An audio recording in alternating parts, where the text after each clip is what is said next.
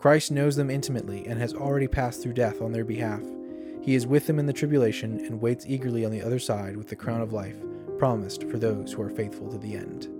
This episode is a reading of an article originally published on July 20th, 2023 at jacebauer.substack.com. To subscribe and get my Substack articles delivered for free, go to jacebauer.substack.com. The link to this article is in the show notes. And to the angel of the church in Smyrna write, "The words of the first and the last, who died and came to life. I know your tribulation and your poverty, but you are rich, and the slander of those who say that they are Jews and are not, but are a synagogue of Satan. Do not fear what you are about to suffer. Behold, the devil is about to throw some of you into prison, that you may be tested, and for 10 days you will have tribulation. Be faithful unto death, and I will give you the crown of life. He who has an ear, let him hear what the Spirit says to the churches. The one who conquers will not be hurt by the second death." Revelation 2:8-11. In the early chapters of the book of Revelation, John records 7 letters to 7 churches in Asia Minor, directly dictated by Jesus Christ himself. In these letters, Christ encourages, exhorts, and warns the Asian churches so that they might remain faithful to him and reject the idolatry of the culture around them. In this episode, I want to offer a brief exposition of the letter to the church in Smyrna, found in Revelation 2:8-11. Smyrna was a city on the coast of what is now Turkey that was elegant and prosperous. Jesus' words to the church in Smyrna are wholly encouraging and positive. The only other church that Jesus has nothing against is the church in Philadelphia. Like all the 7 letters, Jesus presents his words to the saints in Smyrna with a declaration of his own identity. The words that John is writing to the Christians in Smyrna are the words of the first and the last who died and came to life, verse 8. This description is taken from Revelation 1:17 and 18, where Christ declares to John, "Fear not, I am the first and the last and the living one. I died, and behold, I am alive forevermore, and I have the keys of death and Hades." This identity is the background of what Jesus has to say to the church in Smyrna, and it is incredibly relevant to the message he has for them. In verse 10, Jesus commands his saints to be faithful unto death, and they can rest in this hard command by knowing that Christ has passed through death ahead of them. He has died, and now he is alive forevermore, never to die again.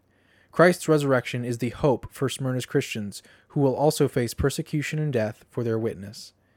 In verse 9, Jesus sympathizes with his suffering saints. He tells them, "I know."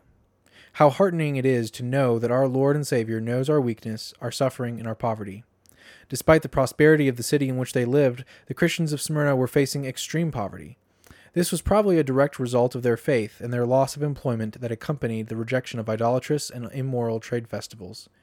Refraining from such festivals would have a negative economic impact on workers and could lead to great poverty. Christ also sympathizes with the affliction of false accusation and blasphemous slander from the Jewish community in Smyrna, directed at the Christian church.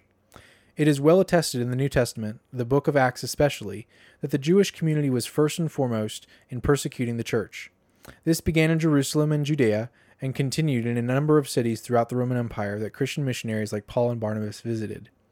For example, in both Iconium and Lystra, the opposition against Paul and Barnabas was instigated by Jewish unbelievers. See Acts 14:2 and 19. This is what is meant by Christ's phrase, synagogue of Satan. The persecuting Jews say that they are true Jews and the true people of God, but in their rejection of Jesus and their persecution of his disciples, they prove that they are of their father the devil. See John 8:44. Later in the book of Revelation, in chapter 12, verse 10, Satan is described as the accuser of our brothers. The Jewish opposition that the early church faced soon led to Roman persecution throughout the accusations of the Jewish community. We ought to keep in mind, however, that while Jesus' description of the Jewish persecutors as the synagogue of Satan is strong, it does not condone anti-Semitism. We ought to remember that the early church itself was primarily Jewish and largely so remained during the spread of the gospel to the Gentiles during Paul's ministry. When large portions of the city of Pisidian Antioch came to listen to Paul preach the gospel, Jews came to revile the gospel, and they did so out of jealousy. Acts 13:44 and 45. This jealousy is meant to lead to their inclusion in Christ. Paul writes, So I ask, did they stumble in order that they might fall? By no means. Rather, through their trespass, salvation has come to the Gentiles, so as to make Israel jealous. Now, if their trespass means riches for the world, and if their failure means riches for the Gentiles, how much more will their full inclusion mean? Romans 11:11 and 12. Christians ought to boldly proclaim the salvation of the Messiah to the Jewish people. There is no excuse for abusing or maligning this group of people, as has sadly been the case throughout history, often with Scripture used to justify it. Jesus encourages the church to boldly face the suffering they experience for their faith and to not fear it. He gently tells them that they will face imprisonment and even martyrdom for their faith. This is remarkably similar to what Peter writes to the Christians in Asia Minor. In this you rejoice, though now for a little while, if necessary, you have been grieved by various trials, so that the tested genuineness of your faith, more precious than gold that perishes though it is tested by fire, may be found to result in praise and glory and honor at the revelation of Jesus Christ. 1 Peter 1:6 and 7.